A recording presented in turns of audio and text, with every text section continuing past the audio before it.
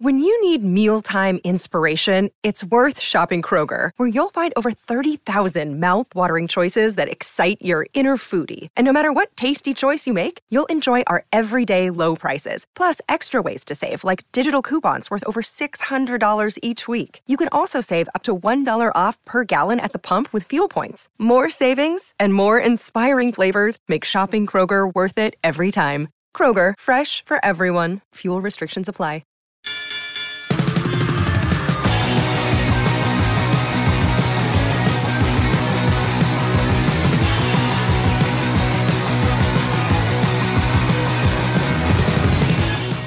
And welcome, everybody, to actually the inaugural podcast, the inaugural episode of The Mind Sculptors. I am your host, Callahan, and with me today is honestly a legendary person in the cEDH community, one of my favorite creators, is Cobblepott from the Lab Maniacs.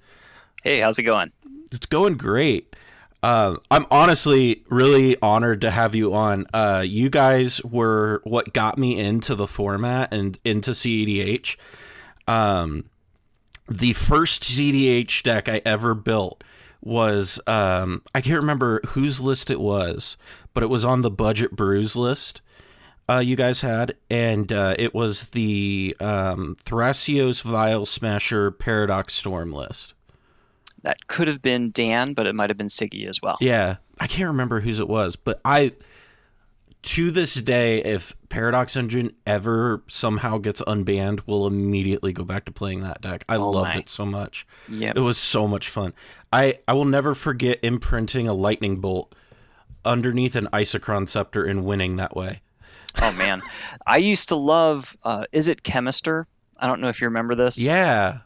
It's the 2 and a red hasty goblin that you can pay a red and tap it to exile a instant or sorcery from your graveyard. And then you could also pay a red and tap it to exile or to copy all of the cards that you had exiled with him and then cast them without paying their mana costs. And there's really no conceivable way to actually make that card work without Paradox Engine. Yeah, and that was one of the really sad things to see leave the metagame with Paradox Engine, unfortunately. I remember when Paradox Engine got banned. I just remember everybody, all the Sasay players, just kind of like hanging up the hat for a little while because the deck just doesn't work. I have a friend who still plays it actually, and it's like okay, but. You know, is what it is.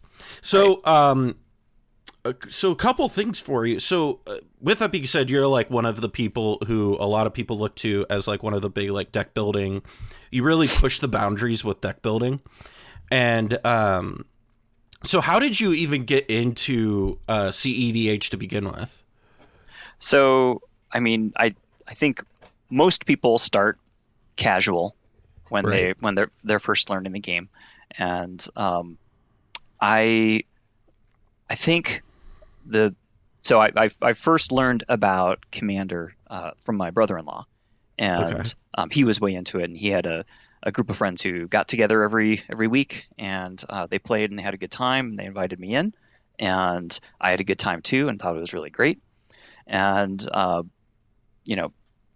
being a kind of a internet savvy bookish person, I was always going around trying to find what was going on in MTG Salvation, which was the place to go back then for what was happening in EDH. And I discovered French or Dual Commander, which was kind of this little sub format that was taking place mainly in France, but also kind of there were little silos huddled together in a couple of other places. None in the U.S. Of course.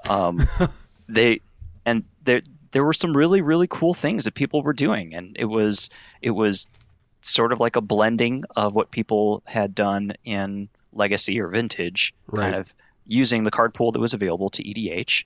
And I mean, obviously that's dual, so it wasn't a 4-player. So there was really heavy into things like Thoughtcast. You have your Thoughtseize and your Inquisition of Kozilek, and the things that you don't see in EDH because it's heads up. Stuff that looks a lot more like what you would see in Modern and Legacy, as far as like hand disruption and things like that. So when people today make comments about cEDH and say that, well, it's just like Vintage, go play Legacy, that argument holds water for French, because the cards that C play are very similar, whereas in 4-player the what we use is very different, because you want to use what is going to maintain value in a 4-player. But that was where I first started trying to push a little bit into the competitive stuff. Okay. And that was actually where Boonweaver actually got started. Oh man, as well. So I one of the guys in our local meta game for our local league still plays Carador Boonweaver to this day. Oh sure. And I mean, he'll knock out games. He'll always finish in like the top 10. Like, it's still a good deck. Right. It wasn't so much. I mean, so what happened was, when Partners came to be, I think it was within a month or two, we had Partners, and Protean Hulk got unbanned. Like, it was very, very close in time that those two events took place. And I mean, if you know the history of Boonweaver, the idea is that you're really trying to approximate kind of what the degenerate stuff that people did with Protean Hulk. Right. And it's like, oh well, if you use Pattern of Rebirth, you can kind of do this thing that's sort of similar and kind of the same idea. It's not as good, but getting Protean Hulk and getting Partners to be able to get access to blue, and be able to get access to a lot more card advantage that Corridor just never was able to get a hold of. I'm glad that people are still playing it. I have officially hung up Corridor for I think for good. Because I mean, one of the things too is, in those days, I mean, there were not many great 5-color commanders. Like, you had like the Sliver commanders, obviously. Right. I think you had Horde of Notions. You had what's the one that people used to play Food Chain with? Oh man, Tazri, General Tazri. Oh, okay, yes. That's more contemporary. That's newer. Yeah, I guess that is more contemporary. If you really, not Iona, the like false god, Corona. Yes. Is that what it was? Yeah. Mm-hmm. And Child of Alara. I have a friend who plays that. I hate it. Yeah, it's very interesting how Partners and like these good 5-color commanders have just warped the metagame, like, around doing these different things. I mean, it's really interesting because Phoenix, who I do a lot of deck building with, he's been playing cEDH since about then too. And it's very interesting to hear him talk about like back when like Zur was like the deck. Right. So the thing that Partners gives you is the flexibility to have access to color. I mean, you in the old days, before Partners was a thing, you looked kind of on two axes. The one axis that you're looking at is, okay, what is the power that my commander is giving me? So you're looking at Zur, you're looking at Jaleva, you're looking at Corridor, and you've got that interesting ability that it's giving you, and then you've got kind of this set of colors that comes along for the ride. And you're trying to think of, okay, what sort of combos, what sort of patterns of play am I going to try to pull off that are going to fit with that ability, that will also fit into that color set. And the advent of Partners just allowed you to make those decisions separately instead of having one be dependent upon the other. So being able to say, I would like card advantage and a curiosity engine and also get to choose what colors it is that's actually going to be applied into. And I mean, it's no secret that has completely and utterly changed the way that people approach deck building. Oh, for sure. And I mean, and that's really good because I mean, like, so one of the things we really, when we were talking before, that I really wanted to talk about is really the deck building, how you make decks and how you brew. I really started following you on Twitter when you started releasing stuff about Shadowbag last year. Mm-hmm. And it was just, you were blowing my mind. I was just like, oh shoot, you can't, holy cow. And so when it really comes into that, so you talked about how like, it changes the way that you're thinking and starting to strategize, with, how you're going to start and build your decks. So for you, what is it that's that first thing that you really start with to build your deck around? So when you're looking at the initial concept phase of a deck, you're either gonna do one of three things, let's say. So either you're starting with the commander, and the commander itself is giving you something that's really interesting or something that's really novel that you want to try to see the extent to which you can exploit it. Okay. So Yarok with the doubling ability, or Inala with her eminence ability. These are things that add a dimension to play that you don't get and you can't get with any other commander. Right. So sometimes I'll start with that if the commander is offering something that you literally can't get in any other circumstance. And so you've got that commander. Now that commander has chosen your color, and from there that's kind of like chosen the trajectory that you're going to move. I mean, I get that. That's been my boat with Lavinia. Sure. And I mean, Lavinia kind of decides for you kind of what your best combo pieces are going to be as well. And then your choices from there are kind of what kind of, how are you going to decorate that? How are you going to, what's the framework in which you're going to try to make that either as consistent or efficient as possible, or as reliable and resilient as possible? Those kinds of decisions then kind of dictate the rest of what goes into the deck. Right. If you're not starting with the commander, maybe you're starting with a combo. So like Shadowbag, for instance. Yeah. Shadowbag is really, it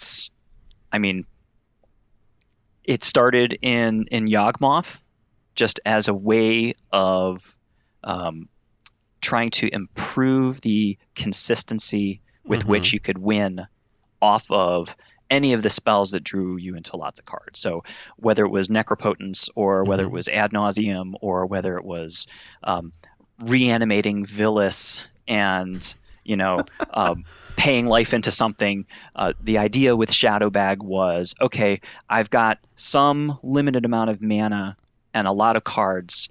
What can I do to increase the chances that I can convert that into a win?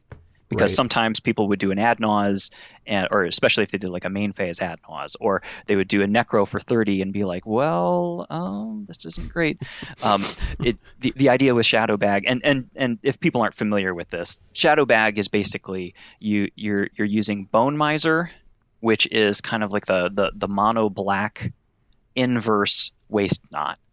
It's 5 fantastic. mana. Yeah, it's a 5 mana creature. It inhabits a style of play that's very similar to Gitrog, where if you've got a discard outlet, then a lot of the same sort of tricks that you can do with Gitrog, where if someone tries to interact with you and you just decide to discard again over the top of them and continue going, a lot of those same kind of things apply. But the idea is that because of the fact that you can choose with Bone Miser what it is that you're going to discard, as opposed to with Waste Not. When people play Waste Not, they'll do Waste Not and then do a Wheel of Fortune, and it's kind of like a roll of the dice because they don't know what it is that other players are holding. They don't know what they're going to discard, if they're going to do some sort of like, mass discard spell or something like that.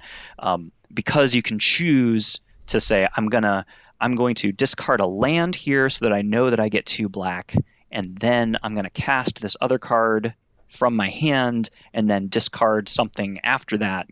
You can piece together a chain to win a lot more deterministically. Right. And then the Shadow and Bag come from Bag of Holding and Shadow of the Grave, which both basically just take a look at whatever cards you've discarded up until that point. You return all of them back to your hand, and you can keep going. Which and Shadow of the Grave is a very unknown, rare from Amonkhet. Right. And it still is largely unknown. Yeah. And Bag of Holding, it's absolutely kind of a fringe combo, but it's very powerful if it's piloted capably. Yeah. But anyway, the idea was this was an interesting combo, and I found in Mono Black Yawgmoth that it really improved the post Naws or post Necro effectiveness of the deck, and I liked it, but I didn't like the fact that it was in Mono Black. So it was like, well, okay, so what can we do if we want to maybe transplant this apparatus into something else? What would be a good place for that to go? So this is, instead of starting with a commander, we're starting with a combo. Now we want to find the right home for that combo. So you want to think of, okay, well, what colors would be good? So in this case, it only needs Mono Black, but if we put it in a context that has blue, then it's going to have some better protection. If it's going to be in green, then some of the aspects of it that are for tutoring creatures are that's going to be more a little bit more refined than it was, and so on and so forth. So then I kind of transplanted that into Hapatra, which is the little snake god, and she brings to the table she brings a lot of creature tutors, which are useful for being able to either get Bone Miser into your hand, or get him cheat him onto the table and that kind of thing. But it also has crop rotation, which is crop rotation into Emergence Zone is very, very good with Necropotence, because it rather than playing Necropotence with Shimmermer or something like that, being able to cast all of your spells instead of just your artifacts winds up being pretty good. Who would have thought? Yeah, who would have thought? So, you can, if you look at the lists, I had probably 5 or 6 lists over the course of 2 or 3 months where I was just trying that combo in different housings with different colors to see what worked, really. And that's a thing that I think is that it's a good practice for everybody to try. We have something in, and we were tweeting about it a little bit actually earlier today, where and not just in cEDH, you see this in all the Magic communities, but cEDH especially, there's kind of like this elitism of, well, no, that's not good enough, or that's never going to work, that's not going to pan out. And also this idea of it's called functional fixedness, which means that things they can only be used for this one purpose. Right. And it's a kind of a pigeonholing way to think about things, and it limits your creativity in trying to do something that's in a new context. People aren't going to invent new things if they decide to not even try it, because they've already, before even starting, they've decided that it's not going to work. Right. So you have to be open-minded to try things that are likely to fail. And sometimes what happens is the thing that you were trying along the way winds up, revealing something else that you didn't set out to try to discover. That happened with Curiosity. Like before the Curiosity control decks came out, there were a bunch of Curiosity decks that had to do with Firebrand Archer and Reckless Fireweaver and stuff like that, which were just almost like memes that I was trying in a couple of different decks. One of them was actually a Flash Hulk deck, and one of them was a Nekusar deck. What was the pile in that one? There was a pile, wasn't it? I forget what the pile was. There were a number of piles that depended on kind of the shape of the board.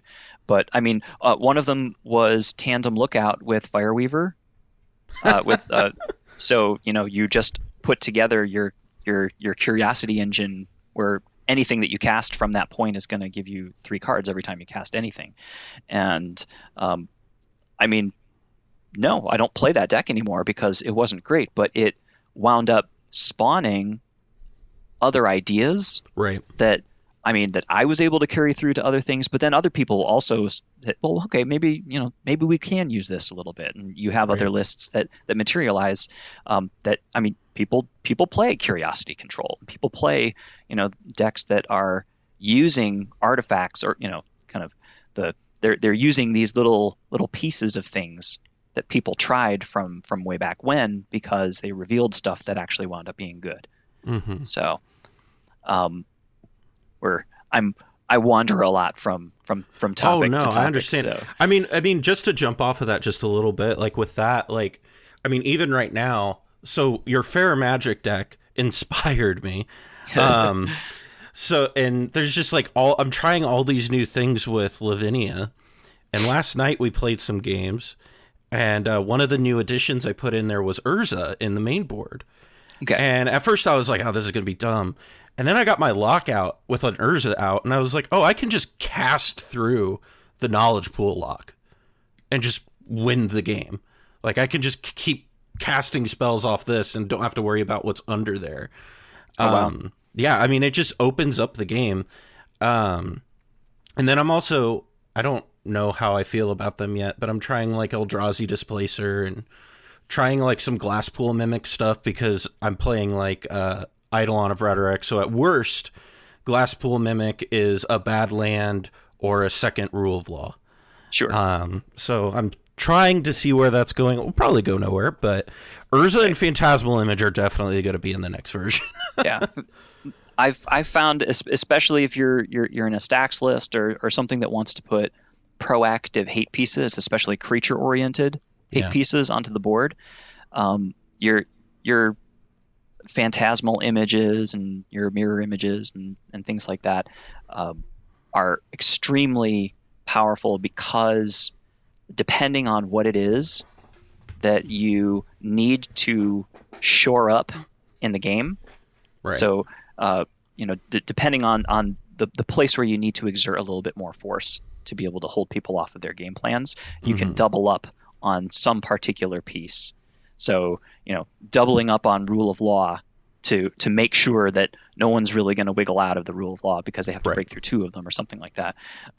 Having the flexibility to be able to, exert that extra pressure in a very kind of targeted way is useful. And I think that the fact that you can also just happen to, somebody has a dockside, I'm going to copy your dockside too. I also have a dockside. Yes.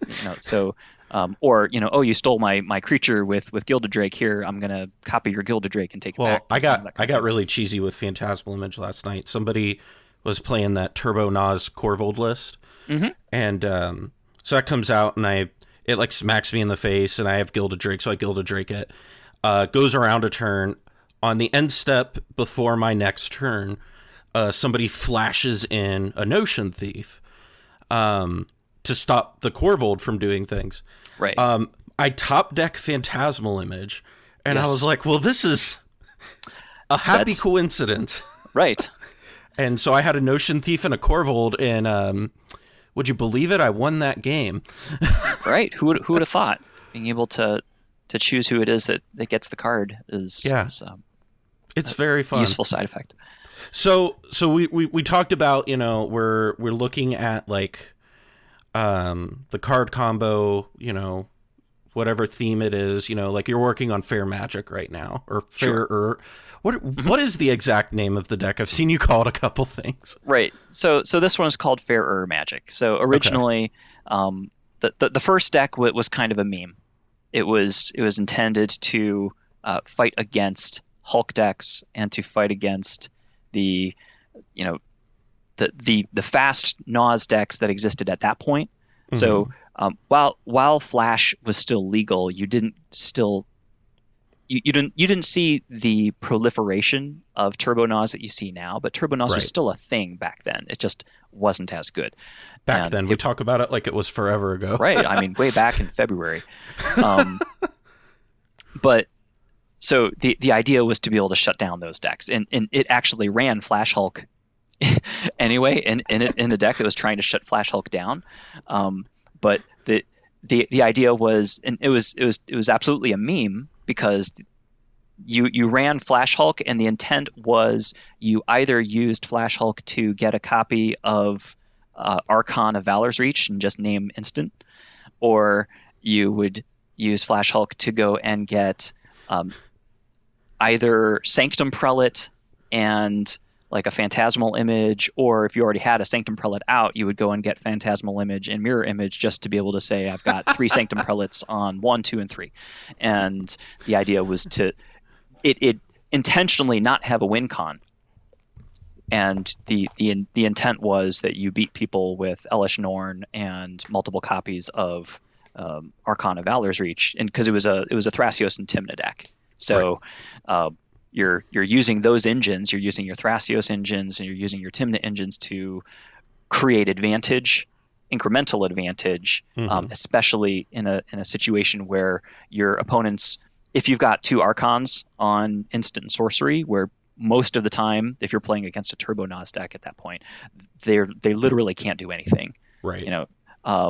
So you're just beating them to death with, turning creatures sideways, and the way Richard Garfield intended. Right, and that's a humiliating way to lose in cEDH to just creature beats, and that was the idea, and that was Fair Magic. And then what happened was I mean the deck was fun, but it wasn't as consistent as it could be, and the idea was. And you still have this today. So the fundamental underpinning of the deck is you don't want people to be on their game plans. Right now, the game plan that people are on is to be able to cast, Demonic Consultation or Tainted Pact, or, cast a lot of low CMC interaction and build up a board state and win as soon as they can. And this is trying to attack that in every conceivable direction. So this is using rule of law effects. This is using effects that say you can't cast instants, or you can't cast sorceries, or you can't cast spells that cost 1, 2, or 3, or 1, 2, and 3, depending on your circumstances. But you want to make sure that you can break parity with that. Right. And so the way that you break parity with that is by creating advantage without casting spells. And you're, especially in creature-oriented strategies, your main ways of doing that are things like Yisan and Fiend Artisan and Academy Rector. These things where there's either activated or triggered abilities on a creature that you can then use to just choose another piece to put directly into play.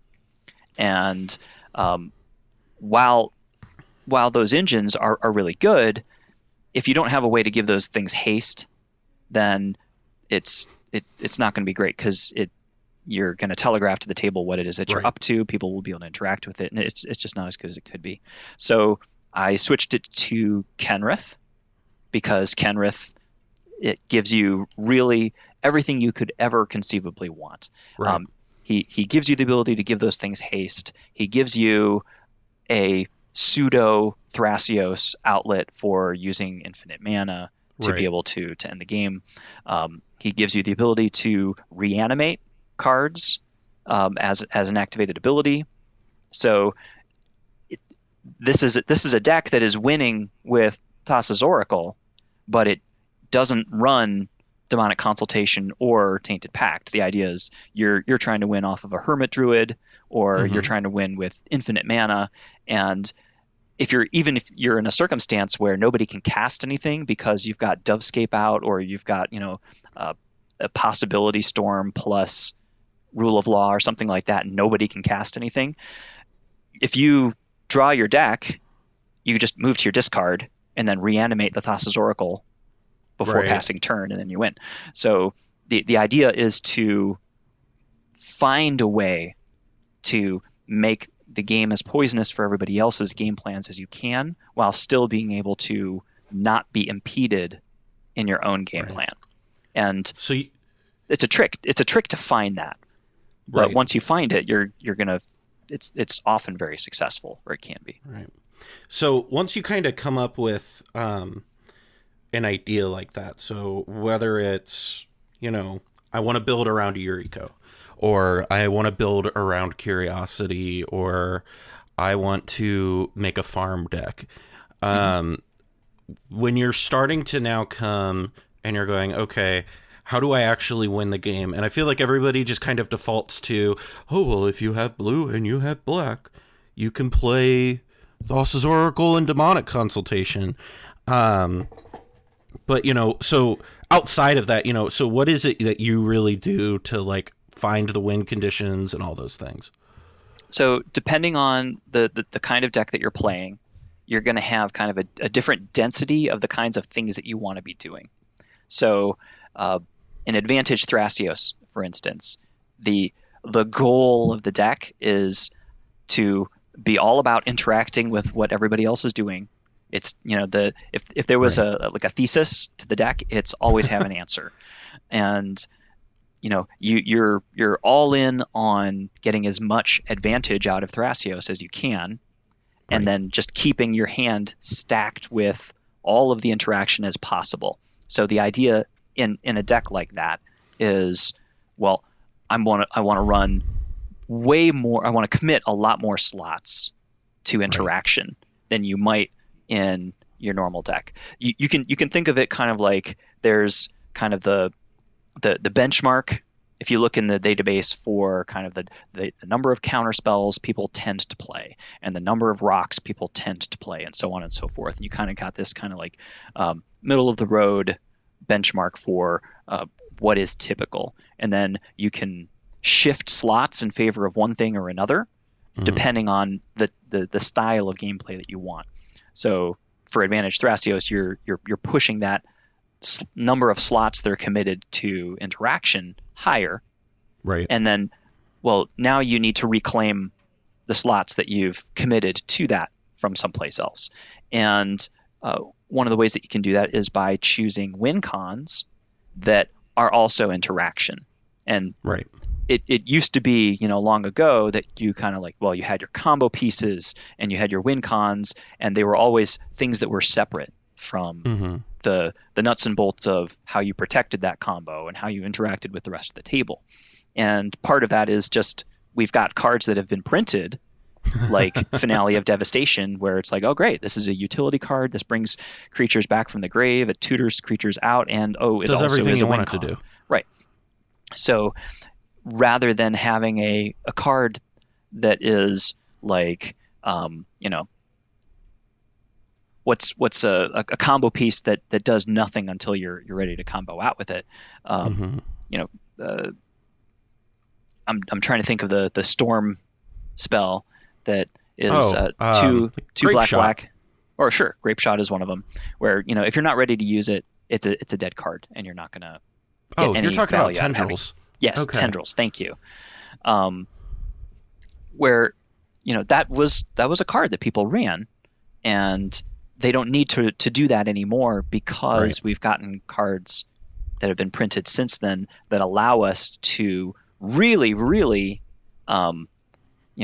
in the number of slots that we have committed to winning, to committing more and more slots to being able to keep interactive with what's happening at the rest of the table. And I just want to say, with the printing of Opposition Agent, oh my gosh, that is going to, I think, require a shift in people's deck building philosophies, because if you are caught unawares, that card on its own, depending on how you've built your deck, if you've built your deck in a way that Oracle is your only win con, for instance, and you have nothing else, everything else are layers of ways to get to Oracle in different manners. If you happen to do a Vampiric Tutor and then someone snipes your Vampiric Tutor and orphans your Oracle, right? That's not a great place to be. So there's kind of this pendulum swing of being able to be greedier and greedier with the way that you are allocating your slots, and cards getting printed that punish people for being greedier and greedier with the way that they're allocating their slots. Especially once that comes out, you have to respect the 2 and a black anytime it's sitting up. Absolutely. It's just, you're gonna have to respect that. And we've talked about this on Twitter some too. I am curious to see what that does to the meta. I was just talking to Braden from cEDH Cast last night, and he asked me what he thought as far as Lavinia's stocks, right, in the metagame. And I'm like, honestly, I have no idea. It certainly doesn't hurt our deck because we already run 4 tutors and that's it. But I'm not sure what it does, and that's kind of what I'm looking at the metagame. And the biggest thing for me is I'm just is Imperial Seal good anymore? Absolutely. What I would say is tutors are still going to be good. Tutors are always going to be good. I think that it's on the one hand, like I was saying, it's going to impact the way that people build their decks, just because they're going to be more prone to punishment when they get caught. That's just one piece of it, though. It doesn't mean that people aren't going to run tutors. It just means that people are going to play their tutors differently. They're going to be more conservative. They're going to be a little bit less cavalier about, looking around the table and saying, well, no, I'm just going to fire off my tutor here, because there's this possibility that, okay, that person has access to black mana, and they've most, if you look at it today, okay, if you know that somebody is on blue and black and they've got 4 mana open, a lot of times you can kind of smell that there's a Notion Thief coming, right? When there's a Notion Thief on its way, people can, you can tell, and I think that people will gain that same sense with Opposition Agent as well. And not to go off topic, this is something I do want to mildly touch on, is because people have talked about, it's just better Aven Mind Sensor, and I'm like, well, yes, but you are not getting punished by Aven Mind Sensor the same way that you're going to get punished by Opposition. It's not even in the same league. The difference is, I can look at my top 4. Oh, I whiff. The other one is, you got my win con now. You just got to, what's it called? What's the... Praetor's Grasp? Yeah, you just got to Praetor's Grasp me. Yes. And that is not even in the same neighborhood of power. Right.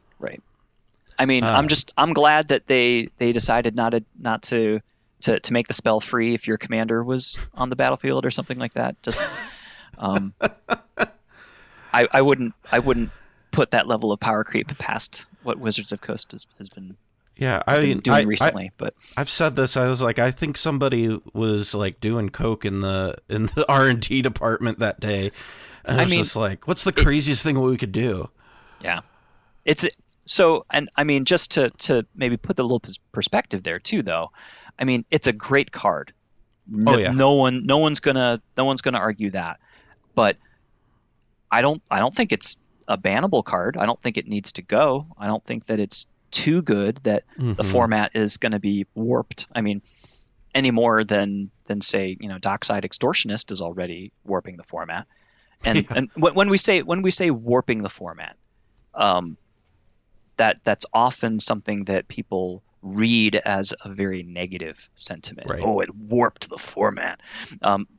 Really what that means is it has changed the format by its presence. And the fact that people know that it's there and know that it can be or will be coming. Right. It changes the way that they play and changes the way that they build their decks. Right. Dockside Extortionist has done that. This agent is going to do the same thing.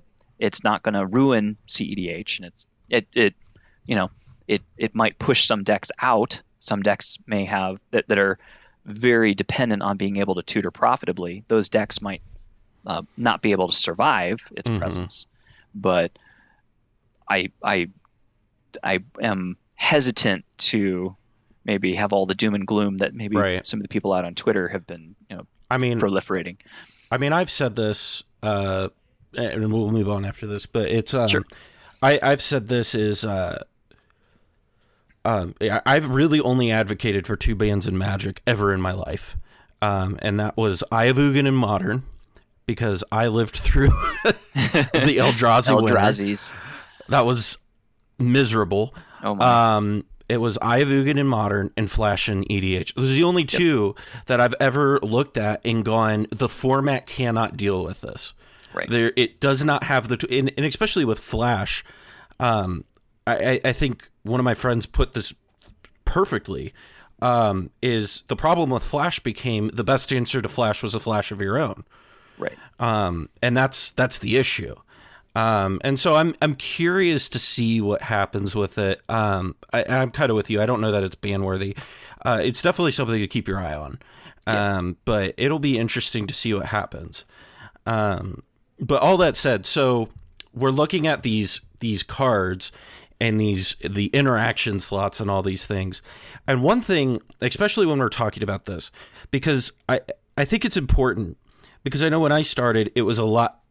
I didn't understand this difference of the difference between a win condition and a combo. Sure. A lot of times people will pair those together because, once someone has started their combo, that's when they win. But the combos are the set of cards that when they come together, they cause you to be able to end the game, but they're not necessarily the thing that wins you the game.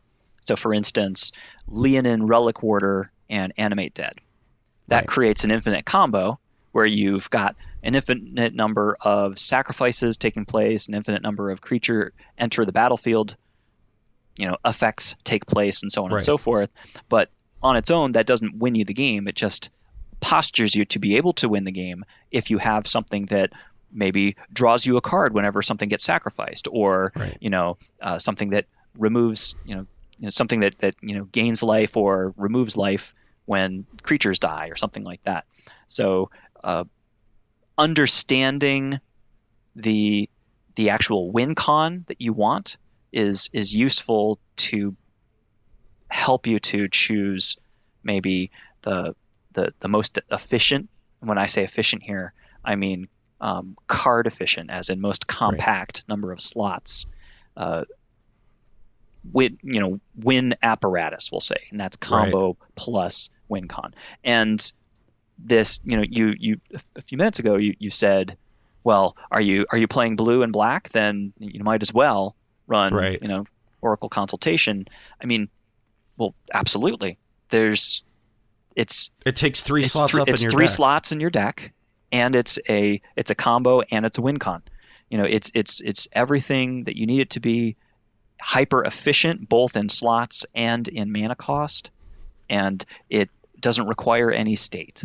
And that's another key piece to keep in mind when you're thinking about which combos you want, because you want your combos to be executable, kind of given a moment's notice. You've got the cards in hand. You want to be able to win, and that's kind of the reason why you don't really see Isochron Scepter and Dramatic Reversal as much as you used to, because that's not a 0-state combo. That requires a good amount of setup to, and it's non-deterministic to be able to say, oh, I've got Dramatic Reversal in my hand.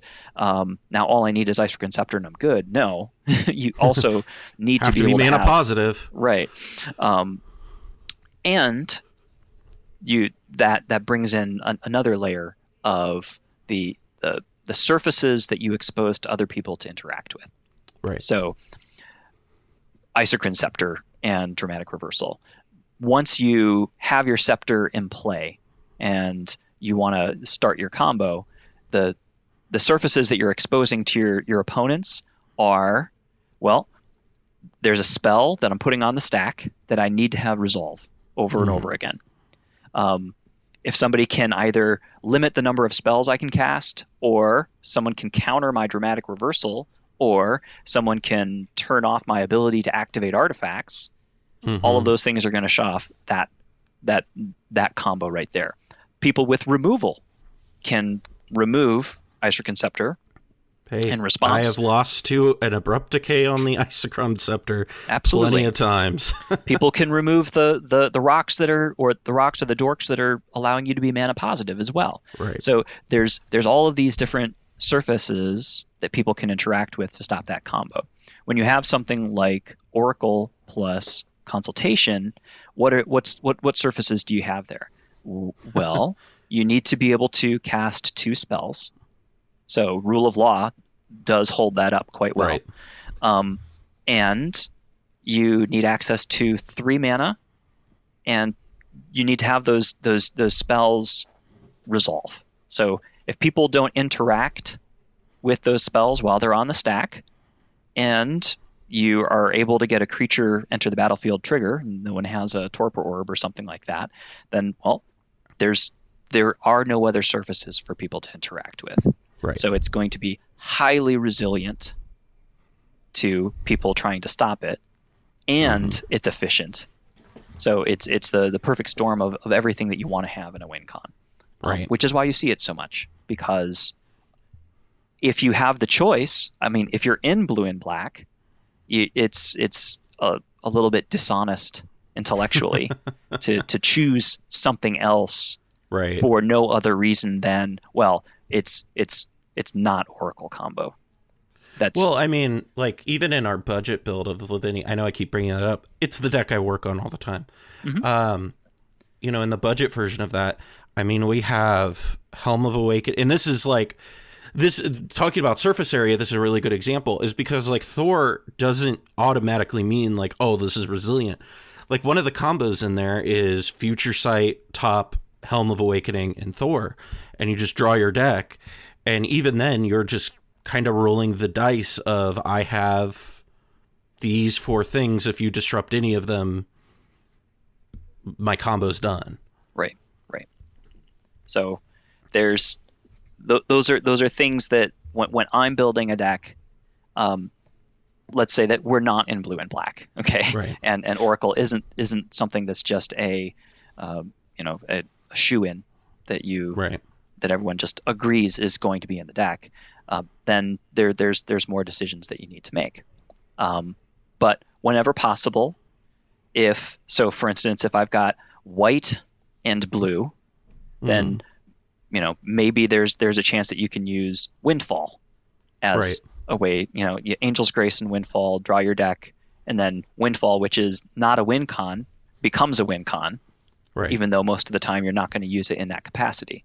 So you want to look for every opportunity that you can to be able to bake those sorts of. It's the same thing like the MDFCs that just got printed, where they're great because depending on the context that you're in, you can use them in different ways. Right. So you have the same idea here with things like Finale of Devastation, things like Windfall, things like people using Beast Within loops back in the day to go infinite. Oh man. But you look for those sorts of things in addition to looking for things that are just going to be devoted win cons that don't have any other purpose outside of the combo apparatus. Okay, so that's kind of, I really appreciate that, because I think that really does a good job of, like, explaining the difference and why they matter. Right. So when we're looking at the whole deck, we're building our deck, we've got our combo. We've got our win con. We've got all these things. So now, obviously, there's more to the deck than I have my combo and win con and my commander. Now I have, 85 cards to fill. Right. How are we coming up with that? So what I do is, I keep kind of some spreadsheets that I keep on hand that are, just like, guys from Playing with Power, there's a number of resources that are out on the internet where people kind of have their staples lists and things like that. I keep a spreadsheet of the interaction that sees play, and the acceleration that keeps play, the tutors that see play, and so on and so forth, just as a starting point to kind of to fill in the initial composition.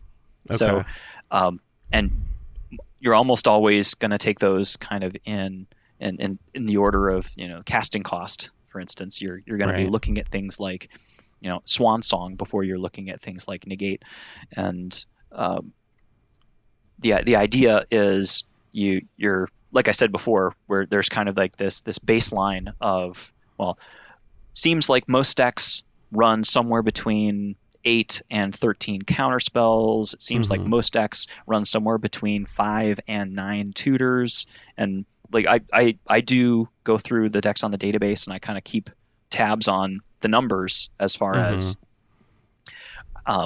what slots they're committing to what, and kind of use that as the baseline to have like that first draft of, okay, well, this is the amount of interaction that I'm going to start with. This is the amount of tutoring I'm going to start with, rocks, and so on and so forth. Then once you're there, that's just the kind of like the skeleton. Those are just kind of like the bones, because every deck is going to need to have interaction. Every deck is going to need to have tutors, and so on and so forth. From there, the things that are special about the deck are what are going to inform kind of the rest of what you're doing. So if you're on Inala, then that is going to suggest, okay, you're going to start using maybe some wizards that wouldn't normally make the cut, but because of the advantage that you can get through the Eminence ability, maybe that will embolden you to bring in some of those cards, because in that context they can be really good. Right. And then you maybe, if you're on Yarok or something, you're gonna in the same way, you're gonna look at cards that are something that is specific either to the commander, or cards that lend themselves well to the like the patterns of play that you're trying to put together. So if the pattern of play that you're looking to establish is Turbo Naz, then that's going to inform the choices for the kinds of things that you're going to put into the deck. Turbo Naz means that you're going to sacrifice some of your slots that are interaction slots, and instead you're going to commit those to faster acceleration. You're going to have higher density of rituals. You're going to have higher density of rocks that are, or ways of generating mana that are, zero state, so that you can so that either you can get your Naz off the ground faster, or once your Naz has completed, you don't have to have any mana left over to be able to continue going. You can start from 0 and keep going. But the constraints that come from the type of game that you want to play will inform the choices that you make, as far as what cards you're going to also add into the mix beyond just the skeleton. Right. And also those things as well will push some of those things from the skeleton out. So Turbo Naz. Okay, so you're probably not going to have 13 counter spells. You're gonna going to take down some of those counter spells, and you're going to try to reduce your average CMC as much as possible so that you can get the most profitable Nauses that you can. So that's going to push out some of the cards that are more reactive. It's going to push out the cards that are higher CMC in favor of things that are lower. So those are the kinds of things that will dictate the kind of the ebb and flow of what content you have inside that list. Right. And sometimes, you know what, I don't feel bad about looking at EDH rec. You know, if somebody said, "Hey, can you put together a Calamax list?" Because his copying ability has some interesting things that we want to try to explore. Okay, I have no problem going to EDH rec and seeing what are other people doing. You know, what kind of cards. Even if there's a card that only really is going to work in casual, it might trigger something when you see it. Oh, wait a minute, there's like a way far. You know, there's a more optimal way that we could do this with this other card that they're not considering, but we could do it in a different way. Did you see I don't know if you saw this on Twitter or not. I posted it. I was looking for different like combos and stuff earlier today, and I was on EDH Rec, and I was like, what blue-white combos are out there? I don't even know. And I saw the Shabraz, the Sky Shark, and Brolin. Drogskull Reaver. And oh my goodness, that's the 7 mana white and blue that has double strike, and whenever you gain life, draw a card. Yep. Oh my. And so those two, you'd literally just draw your deck. And I was sitting there and I was like, what if I played Sneak Attack with that? Right. And then you just like threw it in. Like, there's probably a better way of doing that, but sure.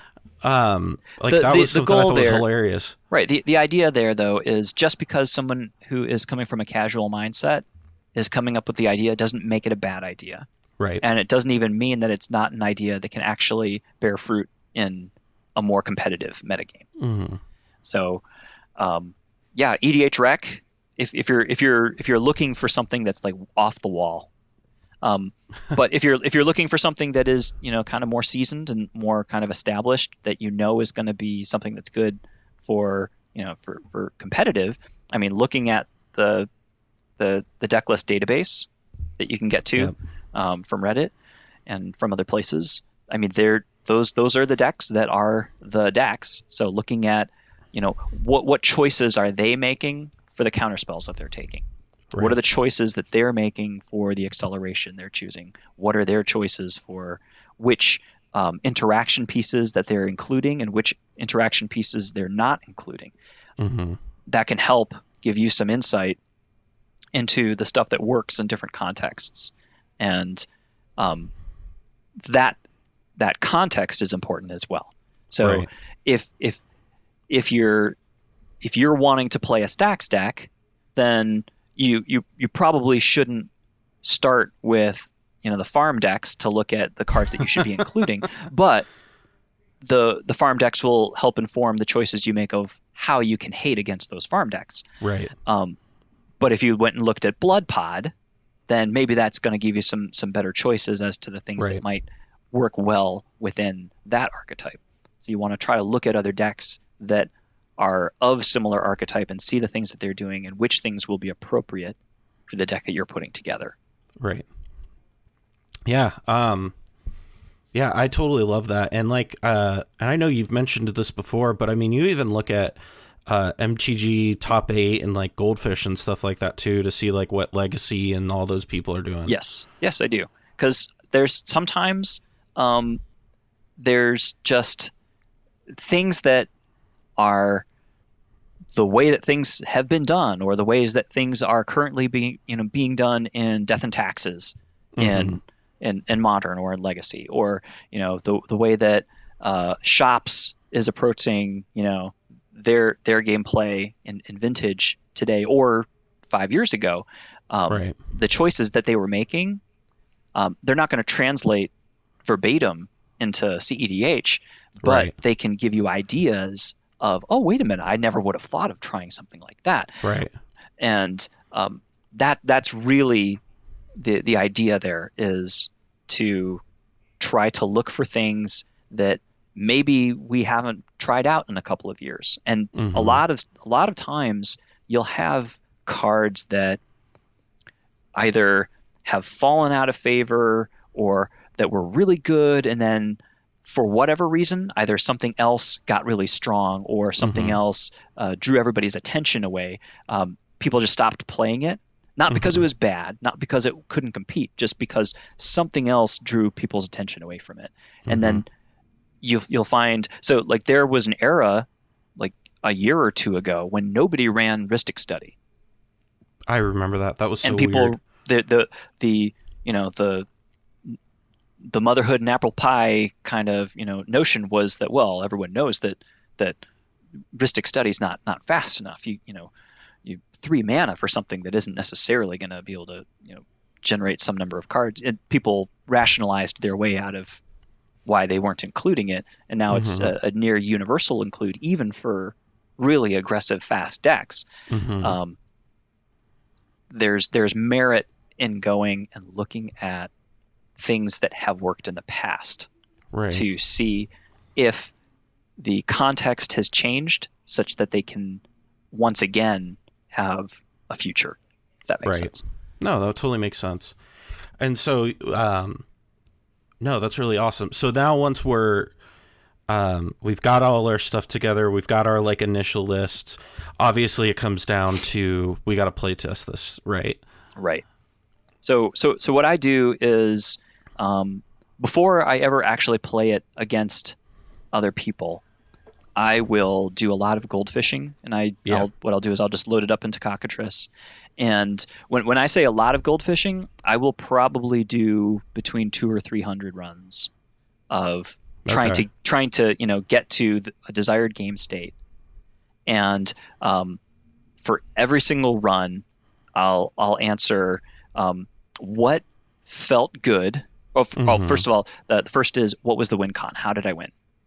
So just to see if you roll through 50 times and you included 2 win cons in your deck and you used 1 win con like 85% of the time, it might inform you that, well, maybe we should reinforce the lines more. Yeah, let's sculpt things a little bit more so that we're able to do that more reliably, since that seems to be the place that we're going to go anyway.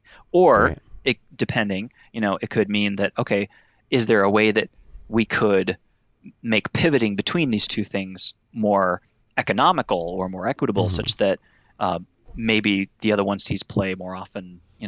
There may be reasons to go in either direction, let's say. So how do you, and I even, as a deck creator, how in the world, so, okay, let's say you're sitting down and you're gold fishing my deck, Lavinia, right? Because this is a thing I struggle with. How in the world, because especially with a deck like this that's so circumstantial, every choice I make is, especially when I'm playing like 13 counters, right, is based on what is the board state, what's going, I mean, how do you goldfish that? Okay, so one of the things that you can do is to kind of have an imaginary set of opponents. Okay. So what you can do is, okay, for this game, I'm going to imagine that I'm playing against 2 farm decks and a Godo deck or something like that. And what you would do is for every turn during that game, you're going to be thinking, if you're playing excuse me, if you're playing a stacks deck, for instance, okay, what am I doing against, what am I doing to hold Godo off of winning? Right. And what things do I want to be doing every single turn to make sure that the farm players aren't playing the game that they want to play? Right. And I mean, it's not going to be the same as actually playing against people, but the purpose of gold fishing by yourself is to make sure that all of the lines of the deck have cohesion, and that the deck itself functions efficiently. Right. Because there'll be times that you'll be like, ooh, man, that line just it felt really rough to make that work. And like I was saying, whenever you finish a game, you're going to say how you won, but then what felt good as far as like what cards felt good in hand and you were happy to see. What felt bad, where it was like, why am I seeing this in my hand? And which things were missing that you felt like you needed, that had you had that, you would have been able to combo out when you wanted to, or had you had that, you would have been able to have something to be able to stop the imaginary Godo player that was to your right. By kind of keeping track of all of those things, you'll see patterns that'll show up where it was like, yeah, living plain felt really bad a lot of the time, and you'll find yourself making it. It helps you to have the data to make choices. If a lot of people make choices based on gut, and some people have really good gut sense, and that's great. I like to make my choices based on data. Yeah. And by doing a lot of gold fishing kind of on your own and being ruthless and being honest about what stuff works and what stuff doesn't, which things you need to change, that helps you to kind of get the deck into a state where it's ready to go against real people. So when you're playing it against real people, you're not trying to work out the kinks of stuff that you could already figure out. Okay. So you figure out the kinks that you can on your own, and then that stuff has been resolved when you're taking it to play against real people. Then when you're playing against real people, you can focus and not have to deal with, oh yeah, living plain feels bad. You don't have those moments. Instead, it's, oh man, I wish maybe one or two more pieces of removal are needed because I felt like I didn't have the removal as often as I needed to, or those kinds of things. And that's a thing. I don't know how many people do this, but taking notes after games that's just a good practice. So if you finish up a game and you won, or you finished up a game and you lost, taking some notes on, like what did I learn from this? Will A, make you a better player, and B, give you insight into how you can maybe make the deck better. And what's interesting about this is, we really like to talk about how EDH is this different beast, right, from the rest of Magic. It's like its own little game inside of a game. And the thing that I find really interesting is talking to you about this sounds almost identical to what, Reed Duke might do when he's playing a deck for like Modern or Legacy or whatever. I mean, that's, and the reason I say that is we tend to think that, oh, well, the general rule is with EDH, it's this whole different thing. And I mean, we're talking about some principles that hold true in all these different formats. Right, for sure. And I mean, for what it's worth, EDH is a very different animal, and cEDH is EDH. And the reason I say this is some people, when they want to inhabit the EDH mindset, they don't want to take notes. They don't want to improve the deck. They don't want to be, because that's for when they're playing Legacy, and they want a respite from Legacy, and that's why they're doing EDH right now, and that's fine. Yeah. But for the people who are wanting to really have that cEDH mentality and who want to inhabit that space, these are good habits to have, and you're right. These are the same habits that people have in those other competitive formats. I think it's hilarious when people, not to say that it's funny that people play EDH for like respite or whatever. I get that, but the way that like I play, like standard or historic is how people play EDH normally.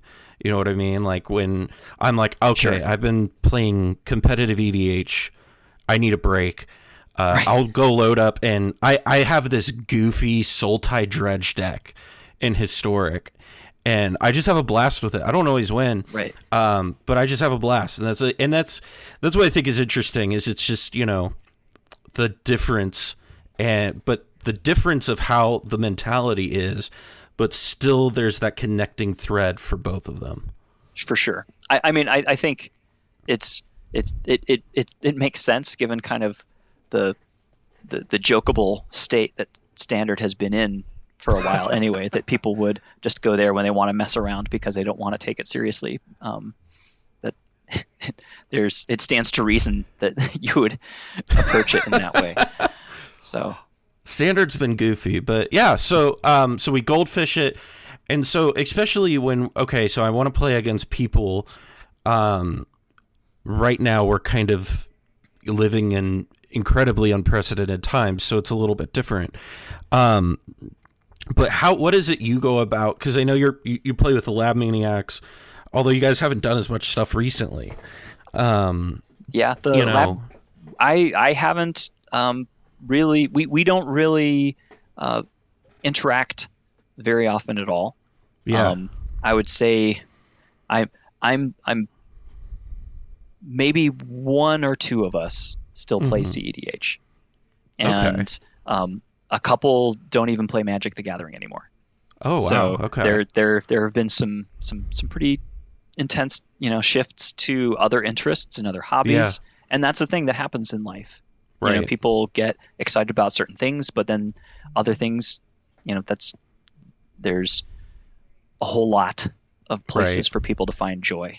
And I think it's really good that people keep doing that and allow themselves to evolve. So, well, yeah. So as far as like playing, what is it you do to play with other people? I will most often play with people on Spell Table currently. Okay. So I've got kind of a local metagame of people who live close by. We don't play face to face, but we play on Spell Table. Okay.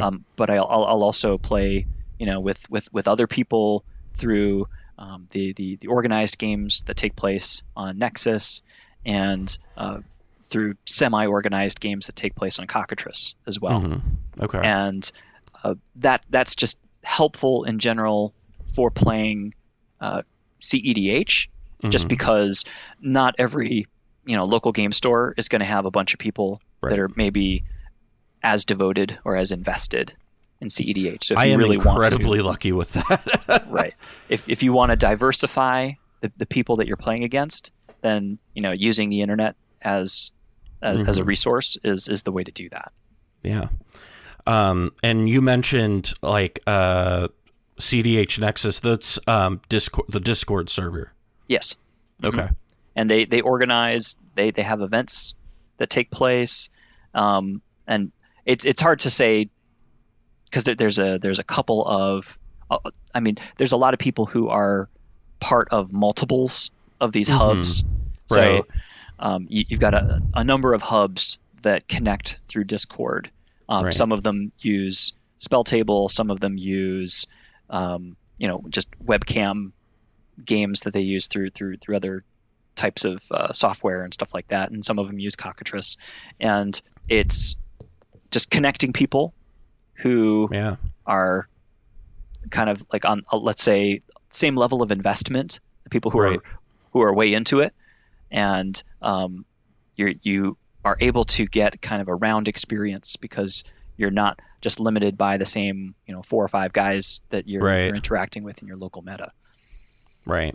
Well, especially with that, you can kind of get these decks that are, and you see this in all sorts of formats, like especially like FNMs and stuff, where you'll get these decks that are tooled specifically. I think to like my modern metagame, we have one of the top 2 Storm players in the country who plays at our store, so everybody's packing Storm hate.